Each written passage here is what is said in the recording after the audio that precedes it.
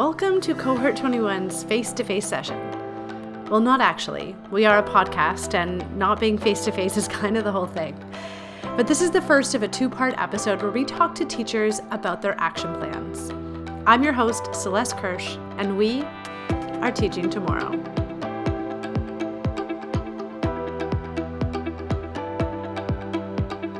Today, I share with you two conversations I had with Mary Ellen Wilcox, a middle school science teacher and STEAM coordinator at Rothesay Netherwood School in New Brunswick.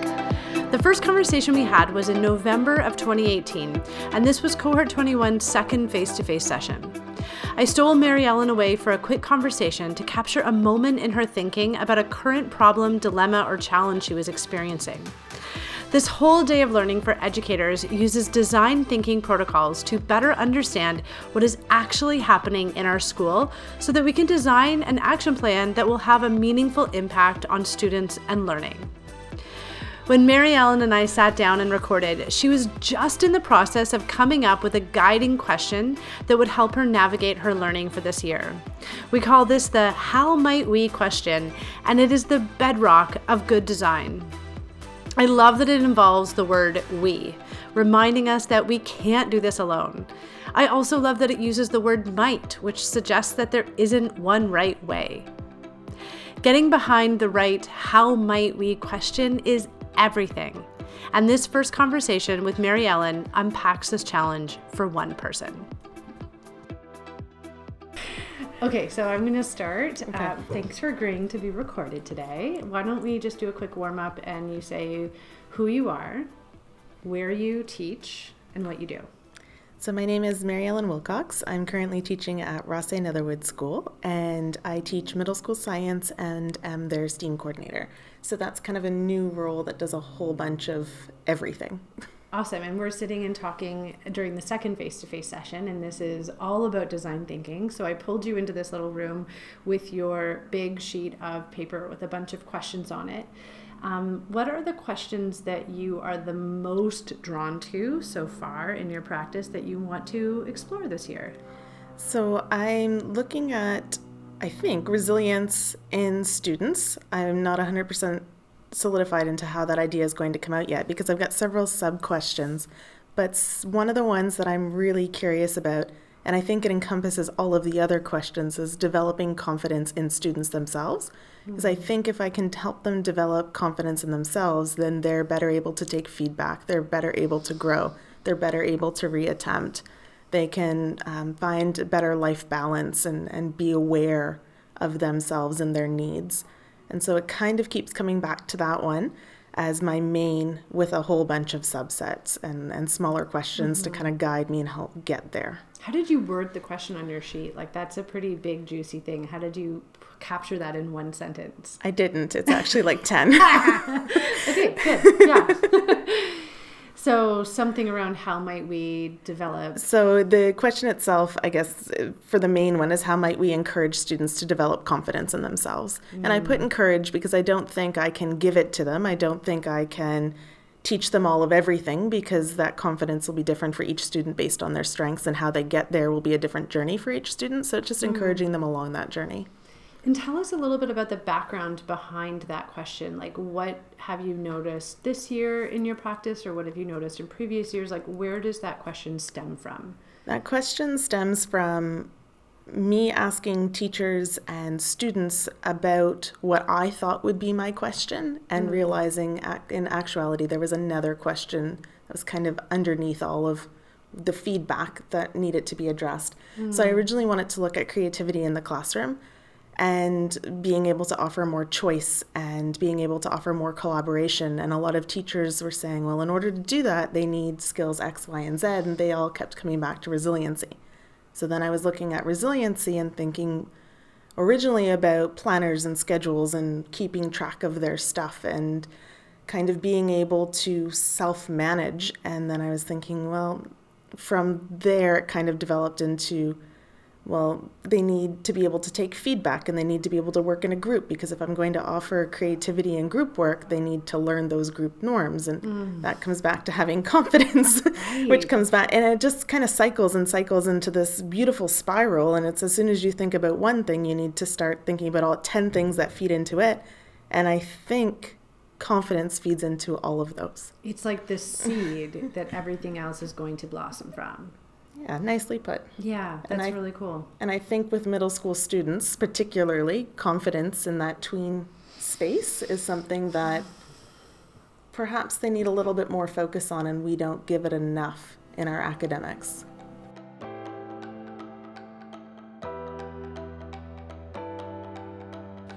This thoughtful dance that you can see Mary Ellen engage in around the maypole of dilemmas and challenges is exactly what we hope for from teachers.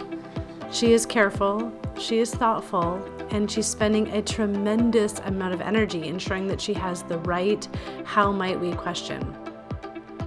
The next time I connected with Mary Ellen, 2 months had rolled by, which in the world of education is really like 2 years and some change. In the span of time between the 2 sessions, we had gone through report cards, winter concerts, final class parties of the term, our December breaks with our families, the return to school after the holiday, and probably a handful of assessments thrown in there somewhere too.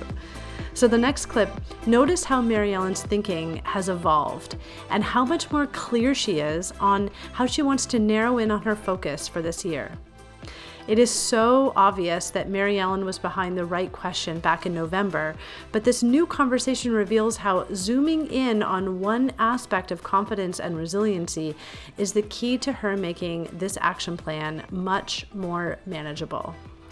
When I stole Mary Ellen from the rest of the group, they were just about to start a protocol called the 5 Whys, and Mary Ellen was gracious enough to let me run the protocol with her and record it for this episode. Let's start by just telling everyone what is your "how might we" question that you're guiding your research this year with. After several times of thinking about this and kind of having feedback from others, I settled on how might we use peer-to-peer feedback to create a culture of confidence as a way to enhance resilience among middle school students.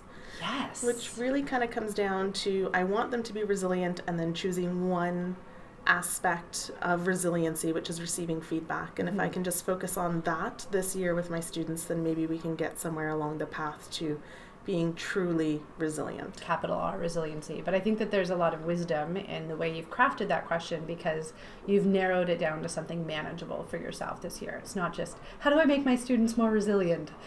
It's much more specific. So we're going to now do a little routine that the rest of the cohort is doing in the big room. And I've just stolen you right now. I'm like, can we do this together for the podcast? So thank you for playing along with me. We're going to do the 5 Whys protocol. So you're going to tell me your action plan, like what you want to do, and I am just going to be a friendly pest and ask you why after every statement you make. So it will get annoying and it'll get irritating. No, I have a 3-year-old. Yeah, exactly. You know. And then hopefully by the end of those 5 Whys, the idea is that you have a deeper sense of why this work is important. Because we're all going to come across colleagues or parents or students who essentially do this for us, do this to us. Okay, so why don't you start just by restating what you want to do this year in your action research. So leading from the how might we question, I decided to use peer-to-peer feedback on some assignments I had the students doing. So what we had done is they had to create a lab report where they created the lab themselves. So they created the protocol, they created their hypotheses, they decided on their equipment that they needed to use, did the experiment, collected the data, analyzed the data, and created a conclusion. And so this whole thing kind of came from them. There were guiding questions and topics on which they could do safely in middle school. I don't let them just do anything, but from that, they had to then write a lab report. And we've been writing lab reports together as a group all year. And so this was their first kind of fledgling on their own. They took it from hypothesis right through to conclusion. And I had the students write their reports and hand them in. And I wasn't happy with them. They'd shown that they were capable of a lot more in class than what they had produced to hand in. So rather than mark them and give everyone grades that they weren't satisfied with and I wasn't satisfied with, I printed the rubric and I gave them back to them and asked them to mark each other's lab reports based on the rubric, and they had to give each other 3 things they thought they were doing really well, 3 things they needed to improve on, and then they had the rubric as well. I encourage the students to highlight anywhere on the rubric they saw things. So on my rubric, often things are in the level 4, but also in the level 5, often in the level 6 as well.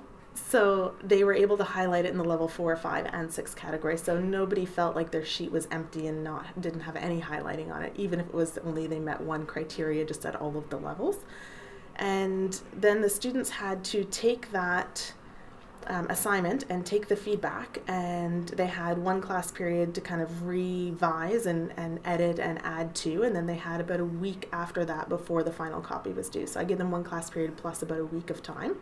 And they handed them back in, and they had to hand in their original lab report, the rubric their friend or peer had marked for them, and they had to hand in the new copy of their lab report. And the difference was astounding. It was incredible. I was actually marking them on a boat on a way to a robotics competition, and I was dancing on the boat, and I was like showing my colleague who had come with me, like, look at this lab report version 1, look at this lab report version 2. The next day I went to see my head of department. It was like, look at these. And he's like, my grade 10s don't give me lab reports like that. And I was like, this is where I want them to be. Like, if my grade 8 kids can do this, like, imagine what they can do when they're your grade 10 kids. And like, how much more can we push them? So a lot of that is kind of where that activity led to. Then we had Christmas break. It was a nice time to reflect. And I think going back, the first time I had the students do this on their, like, with a friend that they had picked or with someone they were comfortable receiving feedback from. And I think my next steps would be to push them so that I pair them up based on students who I think have strengths that complement the areas of growth for the other students, so that they can really find spaces where collaboratively they can grow together. But that requires me to really sit down and think about my students and their strengths and who can help who in ways that they need to be helped right now to grow. I love it. I'm going to start asking you why many times now. So we'll start with why do you think it's important to build resiliency through peer-to-peer feedback? I think peer-to-peer feedback and resiliency are a lifelong skill. I think about myself as a teacher. I have other teachers coming into my room. I have my head of school coming into my room. I have outside organizations coming into my room, looking at what we're doing and how we're teaching. And when they come in, I often ask them, like, how did it go? What did you think? Is there something I could be doing better? Are there things that I am doing that maybe I'm not conscious I'm doing? And if nobody ever tells me I can't improve myself, and I think the same thing for my students, like, if they're going to be a doctor, they're probably going to work in a team of doctors. If they're going to be a teacher, they're going to work with a team of teachers. If they're going to be an astronaut, like, everybody involved there sends them to space. And if you can't take feedback from a peer, especially feedback about performances that aren't excellent, then it's really hard to be a good team player. And that's kind of one of those life skills. Like, if you leave school and you can't be a team player, then somewhere along the line, we as a group have failed you. Why do you think you're focusing on peer-to-peer feedback rather than getting peer feedback from like a teacher or a superior or a mentor? Like, why peer-to-peer? Because they're teenagers and they listen to their friends. I give them a lot of feedback in class. I give them feedback in conversations. I give them feedback on their written work. And often students will look at a grade and not read the feedback. And this kind of takes the grade and removes the grade from it, and they have to focus on the feedback. It's also a really good motivator because they selfishly want to impress their friends. So they want to have something that's really, really good that they can show their friends. And so they're going to work a little bit harder. And it's nice to have the mentor, it's nice to have the teacher, but those are things they get regularly. They get feedback from coaches, they get feedback from adults in their lives all the time. So let's change it up and give them feedback from someone who they may not receive academic feedback from. So with a friend, they'd receive feedback on clothes and outfits and meals and things like that. But how can we leverage those relationships so that they're getting feedback in an academic sense, and not just the person receiving the feedback is growing, but the person doing the marking is growing as well, because they're looking and they're seeing somebody else's work, they're seeing how somebody else is interpreting things, and they're also seeing the rubric maybe for the first time critically. It's been available to them, but not often after we go through it in class do they look at it during the creation of their own assignments. And so now they're looking at the rubric and going, oh, gee, I don't think I did that either. Maybe even if the person doesn't point it out on mine, I need to go back and revisit that. And it also gives them a lot of models. So I can give them a good model from last year and a poor model from last year, and we can talk about what makes it good and what makes it poor. But then you get models in the middle, and the kids have to decide, and that's a really powerful place for growth as well.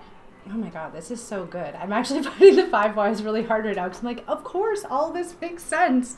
I don't even have a why based on what you're saying. It's just so obvious. This is such a great way to have students actually produce wonderful, excellent work. Thank you. You're welcome. You're doing awesome stuff. I love how just self-reflective you are. I'm going to go back to originally when we talked, back in the second face-to-face, you originally were looking at developing confidence and thinking about resilience as a way to really get at that root thing. Why do you think it's important for young people to develop confidence? In much the same way that I think it's important for them to develop the ability to be resilient and to work in a team, I think confidence lets you put yourself out there. And there's something really important about having the confidence to try something or do something that it's powerful. If you feel you know what, let's just give it a go. What's the worst that's going to happen? That's a certain type of confidence, and it doesn't come naturally to a lot of people, and you need to work on building their confidence, especially in middle school. There's so many hormones in middle school that take away any amount of confidence an elementary school child has. I look at my son often, who's 3, and just he's willing to give anything a go. All right, let's go. And at home we phrase things do you want to go on an adventure? We're going to the grocery store, let's go on an adventure and try and find the biggest bag of grapes we can. And he's yes, let's do it. This is awesome. And that kind of goes away a bit, and the students become less confident, and they start comparing themselves to social media, and they start comparing themselves to other, and they become very aware of the world outside of their being. And I think that if we can give them back pieces of that confidence earlier on in life, because a lot of us find it again in our 20s, then maybe that teenage year won't be as hard as it has to be. I love that answer. That's beautiful. I want to be a student in your class. Okay, I think this is the 5th why. Okay. Why do you think getting constructive feedback from peers can develop confidence? Could getting, negative feedback from a peer actually work to take away confidence in some way? So how does peer-to-peer feedback build confidence? I think for these students, in the first go where I let them choose the person they were going to do feedback with, it was very easy to receive negative feedback, because the feedback, even though it was the negative feedback, wasn't overly negative, because they were giving it to a friend or a person they felt somewhat close to or had a relationship with. I think that growing forward, I need to pair them up in ways they can learn from each other, and part of that is so that we can get feedback that isn't the best and work through how do we receive that feedback and how do we learn from it. Because in life, you're not always going to get nice feedback. That's just part of it. And I think the thing is to build them up with more chips of confidence than we take away, so that in the end, the net gain is a confidence. I don't think it's going to be perfect for every student every time, but that there's points where I can step into and say, yeah, they said that, but look at these things you've done, and this is an exemplar, or find that piece where, you know what, this is a really tough lab for you, but let's look at how much growth you've had and pull out assignment A from September, and then show them that and build that confidence back up. Again, I don't know if that's the perfect solution, but I also know that not doing anything is not the right way to go. And for sure. Teenagers have a rap for being mean to each other, but they can also be so genuine and so kind and work really hard to build each other up, and I want to harness that. And we try and create safe spaces and safe classes, and we talk a lot about how to give critical feedback that's not mean. So you can tell somebody something in a way that's really mean, but you can also tell them the same thing in a way that makes it so, yes, it hurts a little bit to get that feedback, but you also can encourage them with ways to grow. So you can't just tell them something sucked. You have to tell them where they need to grow and how to get there. Yeah, I've always been taught be kind, be specific, be helpful in the feedback that you give. I think that's so brilliant, because if students are going to build authentic confidence, like a really deep inner self knowledge of I am worthy, I am good, I have something to share with the world. Yeah. You have to know the things that you're not good at. Like if you look at the best leaders in our lives, they will happily list off the things that they're not great at because they've gotten critical feedback before. And I think that's how students develop it, by not having I often find this with my grade 8 English students, that they don't want to just hear the good things. They need to hear the not so great things in order to know how to become better. And I think everybody does. If nobody helps you point out what you're not doing well, you're never going to grow from it, because you can look in a mirror all you want, but you don't know what you're projecting when you're not in front of the mirror. And that's a really powerful thing, to have somebody come back to you and say, look, like, I love that you're doing these things, but this also needs a little bit of work. And people are, I think, genuinely of the desire to better themselves. And part of that is having the confidence and the resiliency to kind of make it through life. Yeah. I think this is an amazing action plan for so many reasons, but it's something that will inform every aspect of your teaching practice. Like thinking about confidence building, you're looking at peer-to-peer feedback. Now, maybe next year it'll be another kind of way of developing that resilience. But this is the most important thing I think we can do with our students, because it's so applicable to everything. Thank you for doing the 5 whys with me. Oh, thank you for having me. I really mean it when I say that I wish I could have had Mary Ellen as my science teacher. Her reflectiveness, ability to think critically about her practice, and sheer joy in her students' success make her such an incredible leader in our community. I love how perfectly Mary Ellen modeled how to be vulnerable with her practice and actually learn how to be better through the support of a peer. She clearly walks the walk that she is scaffolding for her young learners. In part 2 of this episode, we share another before and after for a different Cohort 21 participant to see how another teacher makes sense of design thinking protocols to improve one aspect of their practice. Even if you are not an educator in an Ontario independent school and eligible to participate in Cohort 21, I share these conversations with you to give you a flavor for how teachers can use the power of design thinking, protocols, and peer feedback to develop and grow their practice. You do not need a professional development network to make this kind of thinking happen. In the show notes, I'll include some awesome resources for how you might simulate this kind of experience in your own practice if you are outside of the Cohort 21 umbrella. A big thank you to Mary Ellen Wilcox for her modeling of vulnerability, Sarah Craig for her relentless support of this project, Garth Nichols and Justin Medved for their mentorship and inspiring leadership, Marianne Van Acker for her editorial oversight, and the entire Cohort 21 community for their powerful blend of professional playfulness. Now go and ask some juicy questions, and remember, we are teaching tomorrow.